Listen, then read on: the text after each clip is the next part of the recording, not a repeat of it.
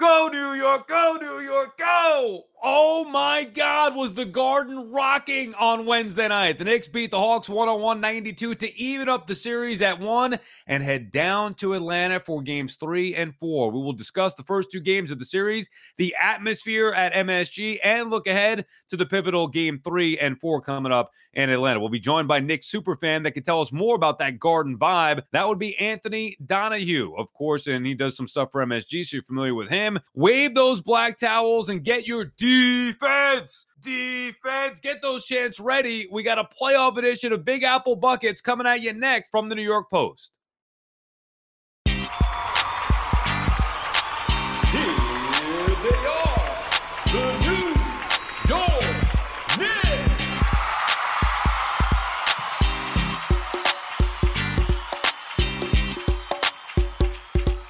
Big Apple Buckets is back. New York, we here. It's a special Thursday post-Game 2 playoff edition of our New York Knicks podcast from the New York Post. I'm your host, Sal Licata, alongside my co-host, former Knicks big man, JYD, Jerome the Junkyard Dog Williams. You'll also hear from our producer, Jake Brown, as he lets us know what that Garden atmosphere was like for games 1 and 2. He was on hand with the raucous atmosphere there. You could follow the entire crew on Twitter for podcast updates at Sal_Licata, at Junkyard Dog JW, and at Jake Brown Radio. Also, you could go into Apple Podcasts now and please give us a 5-star rating and write a nice review. A positive review would be helpful. We'll have Knicks superfan Anthony Donahue who's going to join us a little bit later in the show. But JYD, here we are. 2 games up, 2 games down. The Knicks unfortunately dropped game 1, but boy, last night at the Garden, another raucous crowd, and the Knicks get back to playing some of the basketball that they did the main part of this regular season. And really, it took them a game and a half to get going. But I thought Randall, who hit that 3 to start the second half, that was the biggest shot of the game, just setting the tone as far as the Knicks not going away. And they did what they did all year long, battle back, fight, claw, and get their first win of the postseason. Sal, the MSG atmosphere was earthquake heaven. It was rocking. When the buckets were coming and they were falling in numbers in the second half, you could just feel the shake coming through the screen. You know, I had to watch it from the Las Vegas desert, but guess what? The Knicks were back. They did what they had to do. Derrick Rose, man, that dude, he just came alive. He just gave us a glimpse of the old D Rose as an older version. But yeah, it all started with that Julius Randle 3 at the start of the second half, because they just needed that punch. And I think that first shot you saw his shoulders go back, and I was like, okay, I can feel a little bit of rhythm right here. He's like shaking it off like, man, something got to start falling. and I think we got to start with the atmosphere, and we'll get producer Jake here in a second. But JYD, from a player's perspective, because I think it's had both a positive and negative influence, you could tell right from game 1, the place was insane. I mean, it gave me goosebumps, even thinking about it, goosebumps throughout the course of game 1, throughout the course of game 2. But you also saw a young team kind of struggle with that a little bit. And mainly Julius Randle. You mentioned D Rose, he's a beast and he's a veteran. You would expect that. He thrived. So actually some of the rookies we'll get into quickly in game 1, or it will be topping in game 2. They kind of felt the atmosphere, and those guys were playing, excelled in that atmosphere. However, Randle, their star player, you can see it was almost like he's thinking, he's trying to do too much, please the crowd, maybe have one of those Garden roar moments. Take me through the thoughts as a former player who played in the Garden, what it's like to play in that type of atmosphere and that type of pressure, especially for a young guy. You know what? It's a different type of pressure because you're just not used to that level of energy from fans at the start of games. We got to understand, when the playoffs come, the fans of the teams are on an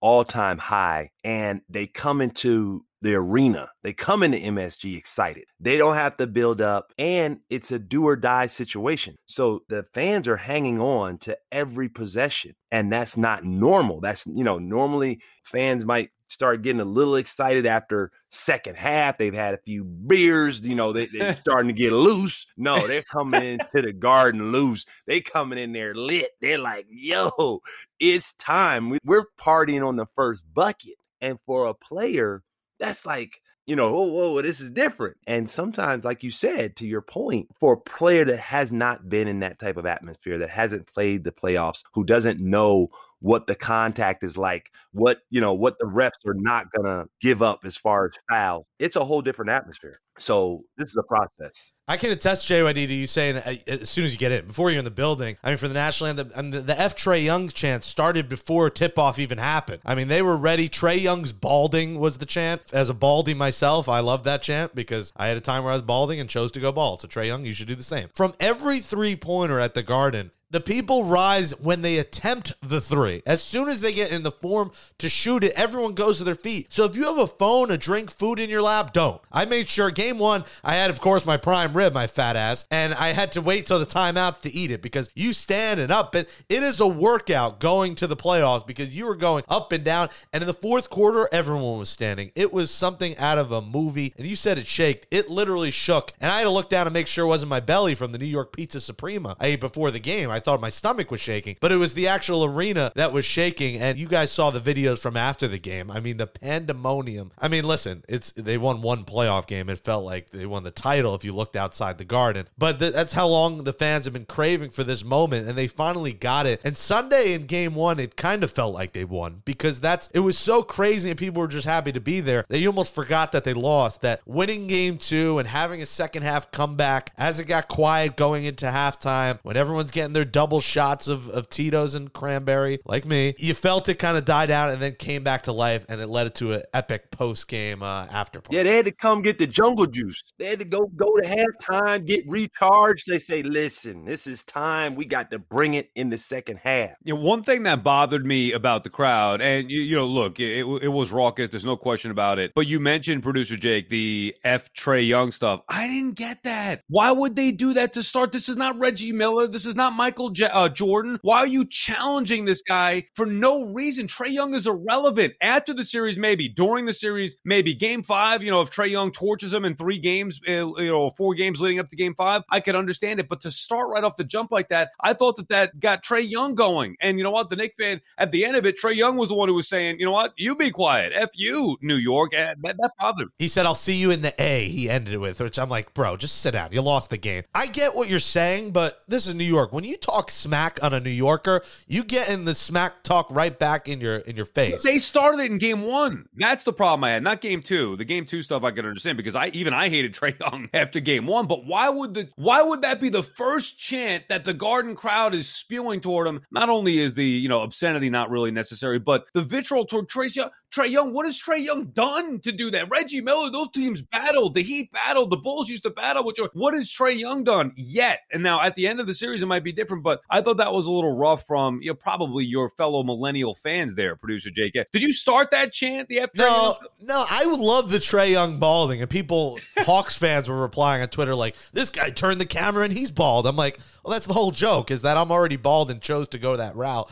That actually is funny, and I think maybe that affected him. You notice, though, when Trae Young did sit is when the game turned around late in the third quarter. Like, the Knicks took advantage, and maybe Nate McMillan's strategy wasn't the best there because once he sat for a pretty good period of time, he didn't come back, I think, until like 7:30 left in the fourth quarter. The Knicks had already at that point, I think, taken a 10-point lead. I mean, they got out in front, so the strategy is send him to the bench. He's getting every freaking foul call, and you know why? People hate that. Knicks fans hate it. That call that should have been a jump ball, and they called a foul where the Knicks tied him up. This guy gets every freaking call, and it is so frustrating to watch when the Knicks are fighting for calls, and Trae Young, you touch him and he gets a foul. And I know that's new school NBA, but come on, they got to ease up with these calls on the little guy. JYD, how about the thought of because I know a lot of people make it a focal point, Trae Young, because he's going to be their top scorer, right? We know that he's going to get his, and everybody saying, oh, you got to stop Trae and got to stop Trae Young. My thought is, well, he's going to get his anyway. Stop the other guys. What would your philosophy be? How would you handle Trae Young? Because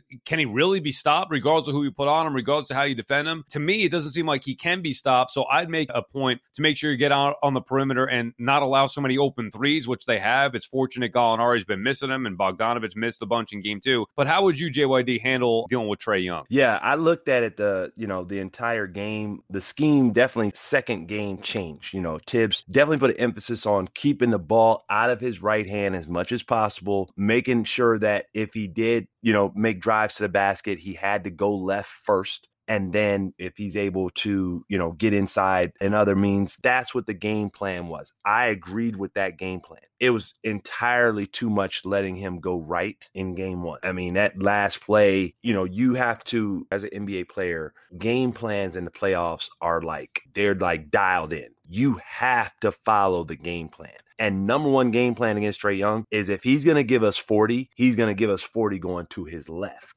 Right. And all the great players, from Mike, Kobe, everybody has somewhat of a weakness, except for those two players I just named. They can go left, right, backwards, forwards, blindfolded.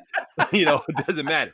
But the rest of the NBA and the rest of the guys, they have a strong tendency. And if you can get them out of that tendency, it's going to be better for your team, even if they score 30. Because even though he scored 30, he had to do it going opposite to where he wants to go. So the comfortableness of he was giving up passes, when they kept forcing him, because he, mentally you have to work through that as a player. And yes, any player can, but at the same time, it does affect your team. So not so much his game, because you say, well, JY, he scored 30. Yeah, he did. But you don't know how many times he did not create going to his right for someone else, drawing the defense, going to his right, creating for a teammate for an open look. So those are the kind of things that, in the game plan that I really liked, because I was like, yeah, if they do this way, they have a far better chance of winning. Well, early on, they were trapping him, right, guys? I felt in the first quarter, they trapped him and they were doubling him, and then they just went away from that. Yes, and that's part of the scheme. You have to change throughout the course of the game. You can't just keep it all the same, because what? The players are going to adjust. The team's going to adjust. The coaches on the other side are going to adjust. So they're going to say, after the first trap, this is what we used with Grant Hill back in my days with the Pistons and Vince Carter. They would get trapped, right? And the point was, after they got trapped, there was a play for after they got trapped. So rest assured, that's not the end of it all. That's just the beginning. And all the great coaches make these kind of adjustments. So I can understand why they moved away from it, because you want to keep the player guessing, because those valuable seconds of trap, a player getting trapped, and he's like, dang, every time I get trapped, I got to do this, then we go to this. Well, then when you don't know it's coming, then you're like, are we in after trap mode?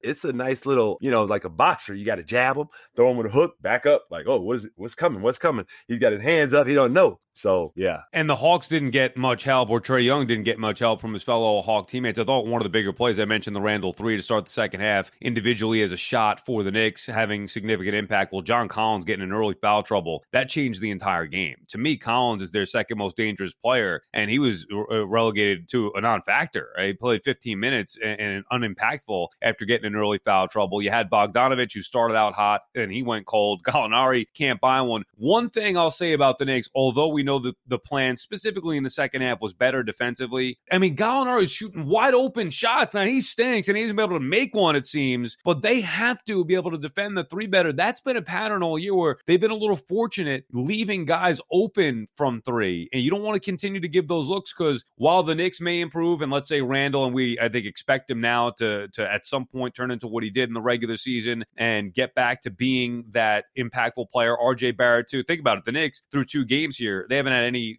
top performances from Randall or Barrett, their 2 best players. So let's say those guys pick it up. But on the other end, if they continue to leave the Hawks open from 3, maybe Bogdanovich, maybe Gallinari actually hits a couple. Lou Williams, same thing. Williams didn't have a good game in game 2. Those are the guys, to me, Collins definitely, if he stays out of foul trouble, those are the guys that can cause problems, because Young's getting his points. So it's about how are they going to defend the others. Now, we mentioned it. Obi Toppin gave some good minutes. It was nice to see. Emmanuel quickly more so in game 1, gave some solid minutes, struggled a little bit in game 2. And we always mention too, it's either Burks or Bullock. And if you ever get both, forget it. But game 1, they had Burks performing, which kept them in the game, which got them in the game. He was their one guy. And then last night in game 2, JYD, Reggie Bullock getting it done from downtown. So again, it was the role players and maybe the unsung heroes that helped the Knicks come back from down 13 at the half to get that win. Absolutely. The bench has been, fantastic. And it starts with Derrick Rose. I mean, you got a perennial NBA All-Star coming off your bench,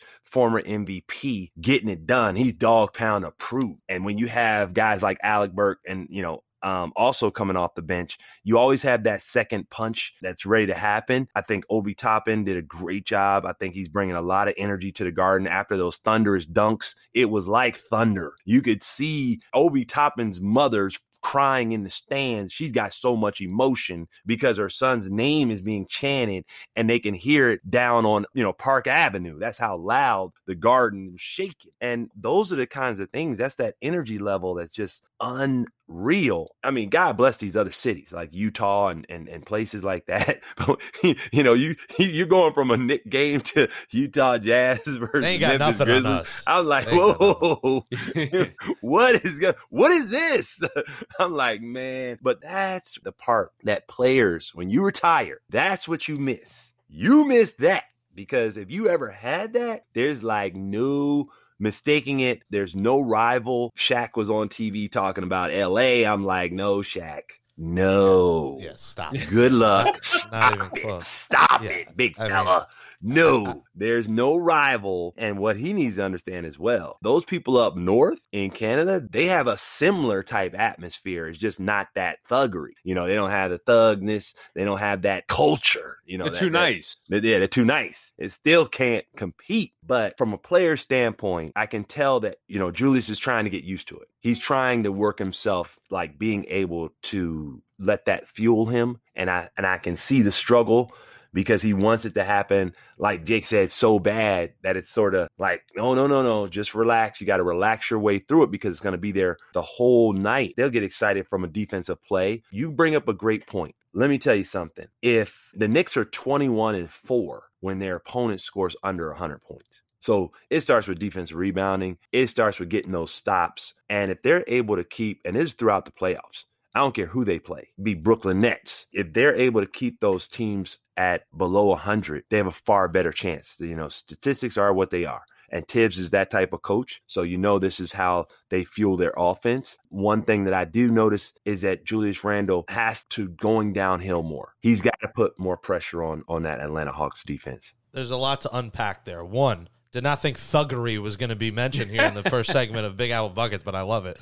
Two, Randall also got the Most Improved Player award with his son. Adorable moment for the game. Seemed like there was a lot of pressure on him. I think going to Atlanta could be a good thing for him, where like we talked about last week, it'll probably be 50-50. It's going to be a lot of Knicks fans there, maybe 60-40 Hawks to Knicks fans. Ben Brown, my brother, will be there. The Browns are making their presence felt in Atlanta and New York at this series. Reggie Bullock, when he scores 15, guys, it feels like 40. Yeah. Because he makes 5 threes and lights up the building. And like you said, dunks and threes are MSG staples. Like the place rocked the most when he hit the three and when Obi threw down the dunk. Nothing lights up the Garden. So those were two monster moments, but every time Bullock scores 15, it feels like a whole lot more just because of the magnitude of those shots. And Obi Toppin is showing himself here. He had a couple big moments in game 1 and game 2, and you don't look at the stat sheet really. It's those electric moments that you look at, because he might have only had whatever it was, 8 points. Again, 8 points of major magnitude, earthquake level Madison Square Garden, 8 points. An impactful 12 minutes. I mean, and that's something that we haven't seen from him his rookie season. He played like a rookie. He got limited opportunity. He started the season, with the injury to the calf and never really recovered. I thought he would be an impactful rookie right out the gate, but really that was Emmanuel Quickly. But Obi Toppin, we talk about Randall trying to do too much. It's easy to say, well, just treat it like any other game. But then you actually step on the floor and, you get 20,000 people, whatever the capacity of 15,000 people going insane, going nuts. You want to please those people. You want to hear that roar based on something you do. So hard to treat it like any other game. But Obi Toppin clearly was thriving in that atmosphere and gave you a solid 12 minutes at a time where they needed it. It's not like Randall is scoring his 30 whatever points and playing his top game. So they needed it from Obi Toppin. One thing I hate to admit, but this is true. Anytime Reggie Bullock hits a three, you know what I'm thinking of? I'm thinking of producer Jake's freaking line in that rap song. 3-point goal, Reggie Bullock. And I was like, there doing that.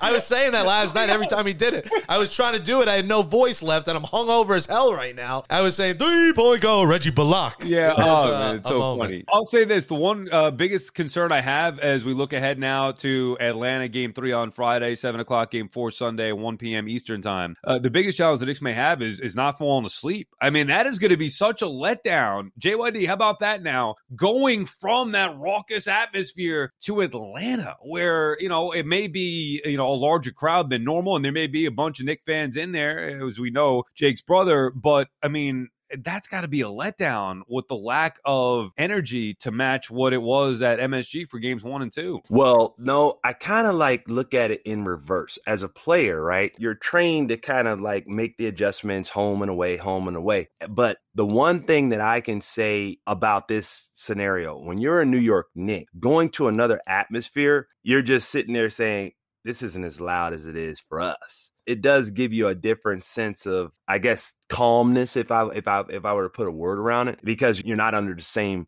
light of pressure. One thing about playoff games, you don't have a series until someone steals home court. So Atlanta, they obviously stole home court. Now the Knicks have to steal it back, and they need one game to do it. So you got to make sure that you get that one game. And if not, you're going to have to battle throughout the rest of the playoffs. So the key here is, I don't think it's going to have, I know it's not going to have the same level of energy. And you're going to have New York Knicks fans in Atlanta. So, that's another something that they're going to have to deal with, like hearing two sets of chants. And, typically, the home team has to battle back and forth, but they typically going to have more fans than the home away team. So at the end of the day, I think Julius Randle gets his mojo back because it is a different atmosphere. And then coming back home to the Garden should give him that extra oomph that he needs. Right. It's great that they got those 2 games now under their belt and they were able to salvage that second game, because now they could relax a little bit, go to Atlanta where it's not going to be a hostile environment. And we'll see what type of atmosphere it is as far as how many, Knicks fans are there, but whatever, it's not going to be that pressure of the Garden. So they can maybe relax and then go see what they could do in Atlanta. And then by the time they return, you'd hope that they're like, okay, we have 4 playoff games under our belt. We kind of know now the difference. Still learn as you go here, and you hope to go deep into the postseason, but you're still learning as you go. But by the time they return home for game 5, I would expect that everybody is relaxed a little bit, and more so than looking forward to it, as opposed to thinking, hey, what the hell is this going to be like? I have no idea. Game 5, they already know what to expect when they return home. So it's going to be fun watching. And this is the best part about these playoff series as a fan. Think about it. It's only the 5th time in the last 20 seasons that Knicks fans have had an opportunity to enjoy these playoff series. And this time it's legitimate, unlike the times, in 2010 or 11 or whatever, when they were getting swept out of the playoffs. This team plays defense. They're the 4 seed, so they're favored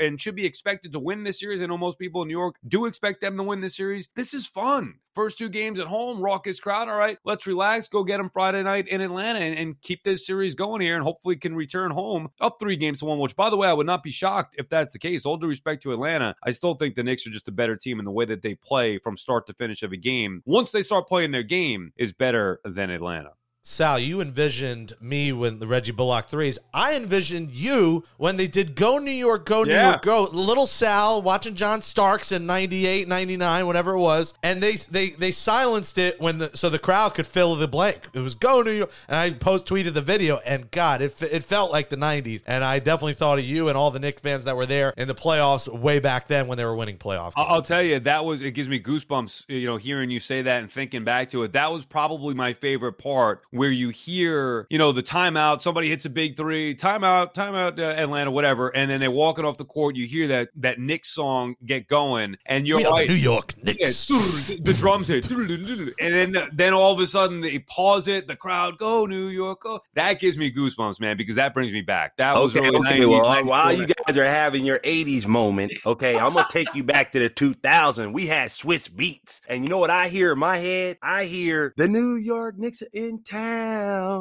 It's about to go down. I don't remember that one. That's what I hear in my head. Oh man, that song right there, that used to get me hyped. That was Swizzy. Well, it's better than that than you saying the Taylor Swift "Welcome to New York" song. No, I'd rather you say Swizz Beats instead of that. Yeah, the Go New York song was iconic in those, early 90s. So 93, 94, I forget when it came out. But that was, you would see that during the playoffs all the time. So it was nice to have a little bit of a throwback at the Garden. Boy, was that place incredible. I wish I went. That's the only regret that I have of these first 2 games. Obviously, I'd like to see the Knicks win both. But Sal, go to Game 5. Get an unvaxxed ticket. Go yourself if you got it. You meet up with me. I'll buy you a drink. I'll buy you a prime rib. We need Sal in the building. We need it, Sal. I'm gonna save it. I'm gonna try to go get shot this week, so I don't have any issues. And then by round 2, hopefully when the Knicks take on the Sixers in round 2, maybe I'll be ready to get out there. What's our predictions here for Atlanta? Well, by the way, kudos to JYD who said Elfrid Payton would get a game and a half, and he did. He did not come out in the second half. So another good prediction by JYD. What's your guys' predictions for Atlanta? Is this going back 3-1, 2-2, or 3-1 Hawks? 2-2. I think the Knicks are going to win both here. Because they haven't even played their game yet. Imagine Randall and Barrett actually doing what we expected them to do from the start. I know the defense isn't going anywhere. That's going to be consistent. Look, Atlanta's going to be tough. I'm not saying it's going to be blowouts by any stretch, and I do think you're going to have Gallinari start knocking down some shots. Lou Williams a factor. John Collins going to be a problem in at least one of these games here. At the end of it, I think the Knicks find a way to come back up 3-1. Now, I do think they're winning in 6. I got to stick to that because I said that. Now, how they get there, who knows? But I just feel like right now, it's a possibility maybe the Knicks end it in 5, the way that I know that they're capable of playing. And I just don't like the style of Atlanta. They shot 44 threes. They played lazy basketball. If the Knicks do what they're supposed to do, they will win here. And I just get the feeling that maybe they're going to be on a little bit of a streak where maybe they can wrap it up in Game 5 when they return home. I think it's going to be 2-2, but God, Sal, I hope you're right. If it's 3-1, Game 5 at the Garden, God, my cholesterol's already too high. My blood pressure's too high. There's too much salami going in my mouth. I think I might die if they won Game 5. I'd go down on top. Knicks go to the second round, and I'm dead. I don't know if I had heart palpitations last night, and thank God they gave out the black towels. By the way, the black towels electric, but it became the black sweat towels because I was drenched and needed a shower. And everyone, because they packed these sections, everyone around me smelled and was sweaty. So Game 3, they got to give out cologne, Axe, something, because we all stunk up the place last night. And even in the staircases too, they packed us in like sardines. So there are a lot of smelly people. So be careful with the heart palpitations of Game 5. Yeah, hey, make sure you got that defibrillator in your backpack. Defibrillator. And some Febreze, hit them with it. Yeah. All of a sudden, going to the Garden's not that appealing. I want to sit in the non-stank section if we can get out there at MSG for Game 5. I found out, by the way, those unvaxxed sections also are family members. So it's unvaxxed and family members because they don't want, if Randall's bad and he got his wife there, they don't want hooligans shouting things at the wife or anything. So smart move there to have unvaxxed with the family. Yeah, either way, it's been an incredible crowd. And like I said, I don't know what it is. I just, the style of play with the Hawks, I know it sounds nuts to say, the Knicks are going to go in there and win 2. I really do believe that the Knicks could now reel off 3 straight here and 4 straight to top it up. But we'll see how it goes out there. Either way, you'd be happy with the split and return home to the Garden at 2-2 as they get set now to go to Atlanta Friday night. As we said, Game 4 Sunday, Game 5 back at MSG Wednesday, June 2nd, and then the rest, if necessary, Friday, Sunday again. So we get a little Friday, Sunday, Wednesday, Friday, Sunday, depending on how long this series goes. Coming up next, we're going to talk to longtime diehard Knicks fan. He was in the building, like producer Jake, Anthony Donahue, and get his thoughts on the Knicks being back in the postseason. First playoff win in 8 years. Why not talk to Knicks superfan Anthony Donahue? He'll join us on the other side. So, of course, the Knicks back in the postseason, first playoff win in 8 years. Why not talk to Knicks superfan Anthony Donahue and get the feel from him? And I'll tell you one thing, Ant, I grew up, like you, were living through the 90s and those great teams. But the one thing that you did that I didn't is you stayed with it for 20 years. How you stayed through with that garbage for the last 20 years, I give you a ton of credit for. But you're at every game, the season tickets, the jerseys all over the place, MSG show, you're all over the commercials for the Garden, and been a long time super fan here. It's got to be great to see the Knicks back in the postseason and the raucous atmosphere at Madison Square Garden. Were you there for games 1 and 2? Oh yeah, I mean, first off, guys, thanks for having me on the show. I really appreciate it. And of course, don't get me wrong, it was really hard the last 20 years. I still went to most of the home games, but there was times, let's say it's like the middle of March, the Knicks are on the road, you're 30 games under 500, and I'm like, I'm not watching tonight. And maybe you go out to dinner, maybe you go hang out with some friends. There was definitely a lot of games, the home games the last 20 years where you get there and you don't even watch the game. Like, you just socialize. You go hang out in the Delta Club. You go hang out in the play-by-play back in the day. you just go to hang out because the Garden is a great place to hang. Hey, Andy, hold on, man. As a Yeah. super fan, is that even allowed? Are Yeah, you I know. allowed to do that?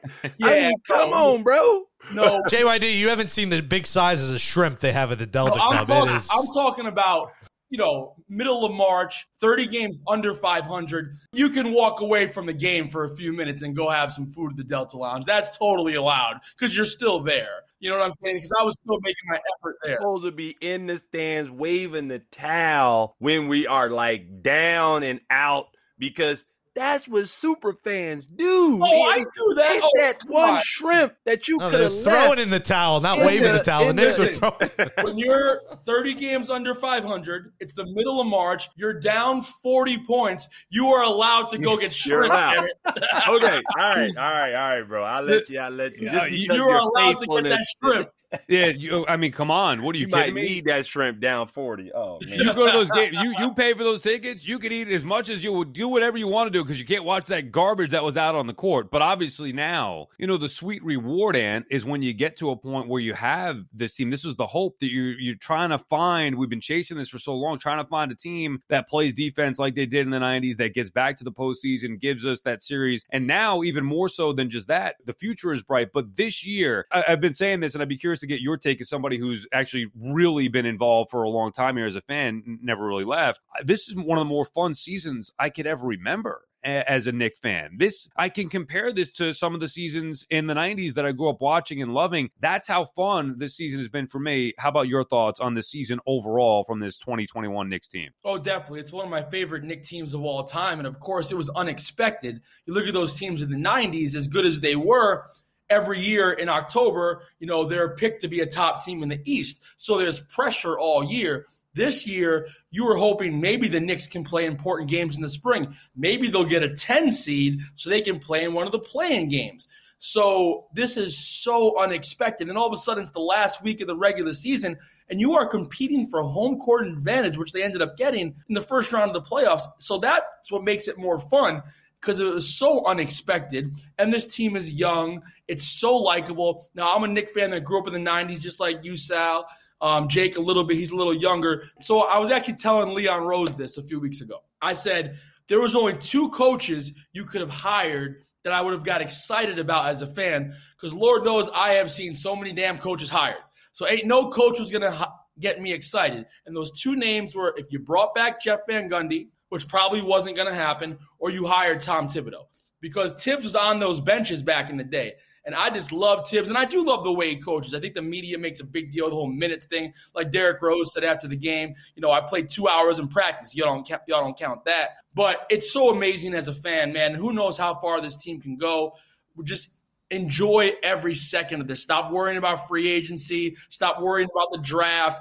It is 1-1 in the playoffs, which hasn't happened. You haven't been here in 8 years. Just enjoy the hell out of this because it's awesome. Can you tell us, too, the story? Your sister tragically passed, Gianna, and win for Gianna has been the mode this year, and that's got to be extra special that they're winning right now for her. Tell our listeners kind of the backstory about that. Yeah, of course. As most people know or they don't know, I had a little sister who was 15 years younger than me who I raised basically like a single dad. Her dad left her when she was 1. Our mother had some issues, so I took basically the full responsibility. By the time she was 5 years old, I was taking her to kindergarten. I remember the first day of kindergarten, I brought her. I was actually wearing a Marbury jersey on her first day, a very baggy one, by the way, because that was the style in 2004. And then when she was 10 years old, she was diagnosed with brain cancer. And that brain cancer was a really bad one. But the doctor said, hey, if we do this and we do that, we can beat this. And sure enough, 2 years later, when she was 12, she was cancer-free. She beat it. She never complained, was a straight gangster through it all, man. And then she was in remission for 7 years.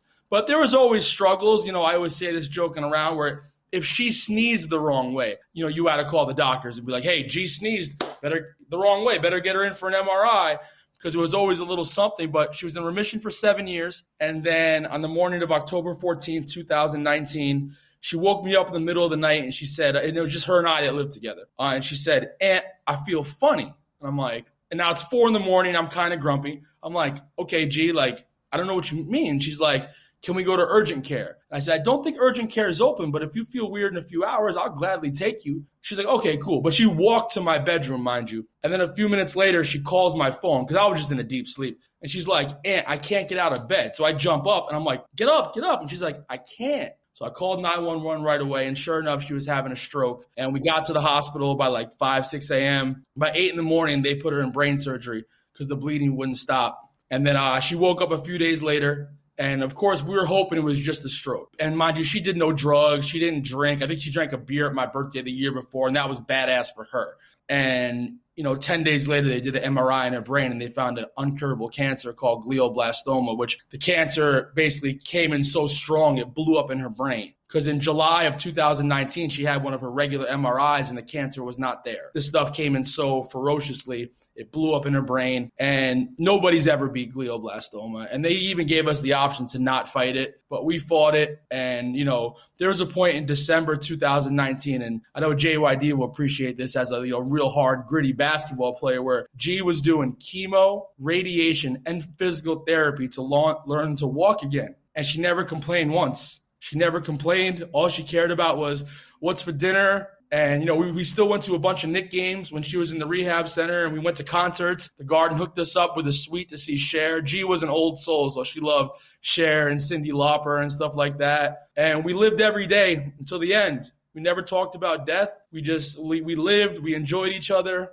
And then, she passed on August 29th. And, my life's been a 180 since. And this year's Knicks season's been so important because the Knicks have, nothing's going to take away my pain of losing my world. But this Knicks season has literally saved my life. And so many fans, man, that stopped me even when they opened back in February. And there's nothing like the human interaction, the human touch. Fans have, supported G through social media all year. Obviously, the games last year, they always stopped me. But this year, it's been incredible. And even last night, so many people stopped me about G. But there was one fan specifically that stopped me outside in the street. He came up from behind me, and he didn't even say his name. He was like, she's here right now. She's with us. Someone I didn't even know. People have just been so inspired by her and her resiliency and never quitting. She never quit, man. She was so tough. Dog pound, Aunt. That's dog pound. Get in there and still grind it out, man. Rest in peace forever. Shout out to your family, especially to you, man, for doing what you did throughout all that time. I know she really, truly appreciates you. Incredible what you were able to do and the life that you were able to give her. It's just a heartbreaking story. And, I love the point that you made about the Knicks, where not only would you take her to games and you guys could have fun and live through the Knicks and have that excitement, but, now for you, that becomes a therapy, right? You're going to the Garden, the Knicks being good keeps you. It's something. I mean, that's what sports is supposed to be—a healthy distraction from the troubles that we have in life, the harsh realities, and few are harsher than that. I mean, that's a heartbreaking story to hear. But now you have Aunt your Knicks here, and you know that Gianna will be happy, of course, and you see them doing well here. That's got to be great for you and give you something to try to keep your mind, occupied and give you some entertainment and some fun here through difficult times. No, of course. Obviously, I don't watch the news and COVID stuff every day, so I wasn't sure that we were even going to get allowed fans this year. And sure enough, they opened in February, and I haven't missed the home game since. And being back at the Garden, you're right, it's so therapeutic. And people stop me every game about G. And like I said before, there's nothing like human touch and the human interaction. And she left a legacy that'll, will last forever. Where, as one of my friends said, you could live till you're 90 and be an awesome person, but maybe you never left a legacy. She lived 21 years, and people are gonna bring her up every day because of the life she lived and how tough she was. And it's a credit to you too for obviously bringing her up and all that you did. I mean, that is just a remarkable job. That takes a special person to do that. So don't sell yourself short. You deserve some credit. One thing I was always curious about, Aunt, take me through the start of it. Like, you have season tickets, I'm assuming. Where did that start? Knicks fan or? Well, the season tickets. I mean, you could talk about the beginning of the Knicks fan, fine, but you're not just a Knicks fan. I mean, so I would consider myself somebody who was a Knicks fan. Your next level stuff. I want to know how it started. I mean, you got memorabilia all over. We've seen the commercials. I noticed a picture with you and Richter. So I'm fascinated by it. The wall you're showing us the picture of the wall of all these celebrities that you're taking pictures with. You reached that next level. You blew past just fan and became this super fan, and now you're known for being that super fan. You're known at the Garden. You mentioned, talking to Leon Rose. Fans don't don't get to do that. Media members don't even get a chance to talk to Leon Rose. I want to know where that started to take off and really how you got the season tickets. Was that a family thing? How did you become a season ticket holder? That's a great question. So my family, my uncle's a Knicks fan, my mom's a Knicks fan, but they were more into the Giants, the Yankees, the Rangers. So I got into the Knicks when I was 9. I started going to games when I was 10, and I loved going to Yankee Stadium. I loved watching the Rangers. I never really went to football games too much, but the Knicks, there was just nothing like it. And then I started going a lot. I lived 3 hours away from ages 8 to 17 in the Catskills, so I'd go about 5-10 times a year with my uncle. And then when I was 17, I moved back to the city in 2001. I started just going to every game, just by myself sometimes. I would just get one ticket on Ticketmaster. I went to opening night in 2001 when Michael Jordan came back with the Wizards. That was my second straight home opener. I think my streak is at 20 now. By the time I got to the age of 20, which was JYD's first year at the Knicks, the 04-05 season, that was my first year with season tickets. See what I'm talking about? The dog pound brought in the super fans. That's it. And opening night that year at home, we lost by like 80. That was crazy on a Saturday night versus Boston. Sorry. It's okay. It's not your fault. Where was the dog pound that night? Yeah. You probably should have started that night. I didn't start that night. That was the problem. That was Tim Thomas and Kirk. Yes, it was. The Thomas boys were at the 3 and 4, respectfully. So by 04, I was almost at every game the first 2 years, and I started to get to know people, security guards, ushers, people that work for the team. But I also started interning at 1050 ESPN Radio, and I was working with Brandon Tierney and Michael Kay, Bill Daughtry, all those guys, Don LaGreca, and then I was helping out BT for the Knicks pre- and post-game shows for the the Larry Brown season, the 05-06 season. So I was around the Gardens. I had season tickets, but I was around so much. And I guess me being the personable, likable person I am, at least I think I am, I got to know a lot of different people. And then I got really cool people that work for the organization. And then I started my own Knicks show in 2009 with SNY. I didn't get paid for it at first. They just said, here's the platform, see what you could do. And I was having guests on like, John Starks and Allen Houston, Wilson Chandler, Jadakiss. I even had Spike Lee on for an hour one time. And I was killing it. And then all of a sudden I started to get even more known. And now when I go to the Garden, I can't really walk more than 2 minutes in the concourse without fans stopping me and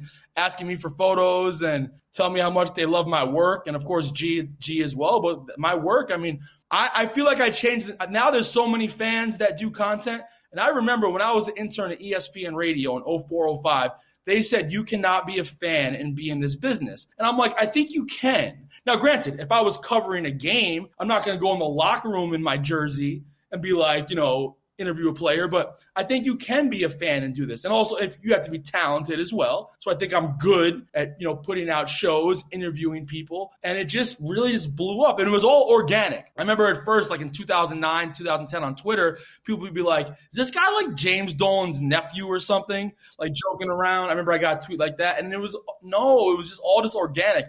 I had no connections to the Garden other than just loving it and just being personable and being around. And that's kind of how I guess you could say the legend of Anthony MSG started around then. And now, I'm just so blessed and so lucky. I get treated so well at the Garden. Like I remember I got cool with Walt Frazier in like 04-05. I've known Mike Breen since 1999 personally. I remember I asked Mike Breen to sign a hat for me in 1999, early in the 99-2000 season. I'll never forget Mike said, "What's your name?" I'm like, did Mike Breen just ask me my name? And I said, my name, Anthony. And he signed the hat to Anthony. And like Mike and I have been cool ever since. I remember I was doing a show in Long Island in 2005 where I paid for the airtime. Same station as me, WGBB, right? Well, no, this one first, that was my second one. The first one was 540 WLIE in Deer Park. Yes. The signal did not leave the parking lot. Yep. But thankfully they did have streaming. And the first guest I ever had on that show was John Starks. And Mike Breen called in, Gus Johnson called in, of course BT and Don,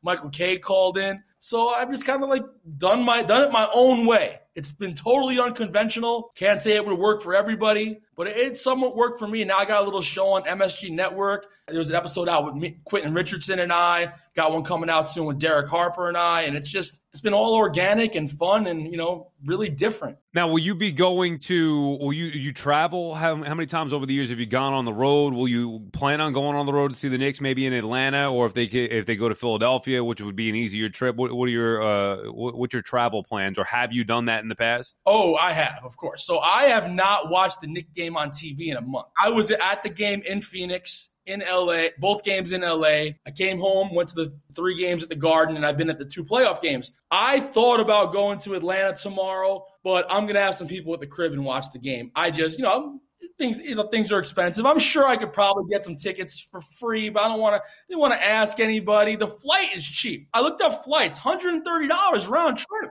I'm going to have some friends over at the crib tomorrow night. We're going to get some dinner from Carlo's Restaurant in Yonkers, my favorite Italian restaurant. Pete Rock is coming to the crib tomorrow, legendary hip-hop producer. Pete Rock? He's coming to the crib. You legendary, man. You got Pete Rock and CL. Where's CL Smooth at? So I'm going to have a nice little get-together at the crib tomorrow night. And I got a shout-out before we let him go. New York Pizza Suprema, Ant's favorite spot. I tried it before the game as my pregame meal last night, and it was delicious. In my top 10. Your first time there, you put it up there at the top already. In the top 5 to 10. I would need a couple more in different slices, but, I'm from New York, so, it's hard to be in the top 5. But where is this? Top 5. Where is this? It's right next to the Garden, 31st and 8th, right there. It's so close. You enter the and arena it was right there before the Garden was there, actually. So they got really lucky from a location standpoint. I don't think I've ever heard of this before. Or maybe I have and just wasn't aware that it was like a famous spot. Pizza Suprema, that's what it's called? Yeah, it opened in 1964. Wow. NY Pizza Suprema. It's right in the corner, the gate B entrance, diagonal. It's right there. And we're known for the sauce. The sauce is incredible. I just wanted to say, fans that go to games, act better. Act better. Come on, man. And I tweeted this. There's not a fan in the world that roots for a team harder than I root for the Knicks. And I've been going to Knicks games since I was 10. All I do is root, boo, and chant. Come on, guys. Spitting on players, pouring popcorn on an injured player. Why? You can go root and chant and have fun. It's very disturbing. I had a problem with I was saying this before when we started the show, with the FU Trae Young chant out of nowhere. I could see if Trae Young did something that would bother. It was silly. It was weird. It was silly. Well, you could boo him. I have no problem with that. You could get on him. Even the balding stuff, whatever, that's fine. But the vulgarity, that's not something. But at least that's nothing compared to dropping popcorn on a player or spitting on somebody. Who spit on somebody? I missed that. I saw the popcorn. I guess that happened I didn't know till this morning. I guess that happened during the game. Somebody spit on Trae Young. Yeah, come on. That's not. Flying loogie. I don't know if it's going to be like a Keith Hernandez thing like on Seinfeld. Yeah, well, I don't know if they got the person, but you see like the loogie in the air. Oh, God. Yeah. Oh, come on, man. So people got to act better, man. Go clean that up, New York. Root your ass off, but you don't got to do all that. It's stupid. I don't mind booing. I had a problem, and obviously that's the next level. Booing, chants, whatever, but come on, man. You don't got. There's enough spit flying when you're just cheering in general. Exactly. Yeah. Especially Maybe now. That's what happened. Especially now with COVID and all that stuff. Terrible. All right. Well, a pleasure to catch up with Knicks superfan Anthony Donahue. I know I've had you on, the radio years back. This is great to be able to talk to you on this Knicks podcast here, especially under these circumstances where it's been far too long. Hopefully now, I've been saying this, hopefully now we've turned the corner and this is the building block, the first year in, let's say, 8, 9, 10 years in a row again, like the 90s, where they're a perennial playoff contender at the very least. So, and good look, let's go Knicks here the rest of the way. This is going to be great. Hopefully there's at the very least a round 2. Keep doing your thing and, win for Gianna. It's great to continue to do that as well. Good luck with the MSG show and all the projects that you have. We appreciate the few minutes. Appreciate you, Ant. You got it, guys. Thank you so much. Thanks, Jake. Thanks, Sal. Thanks, JYD.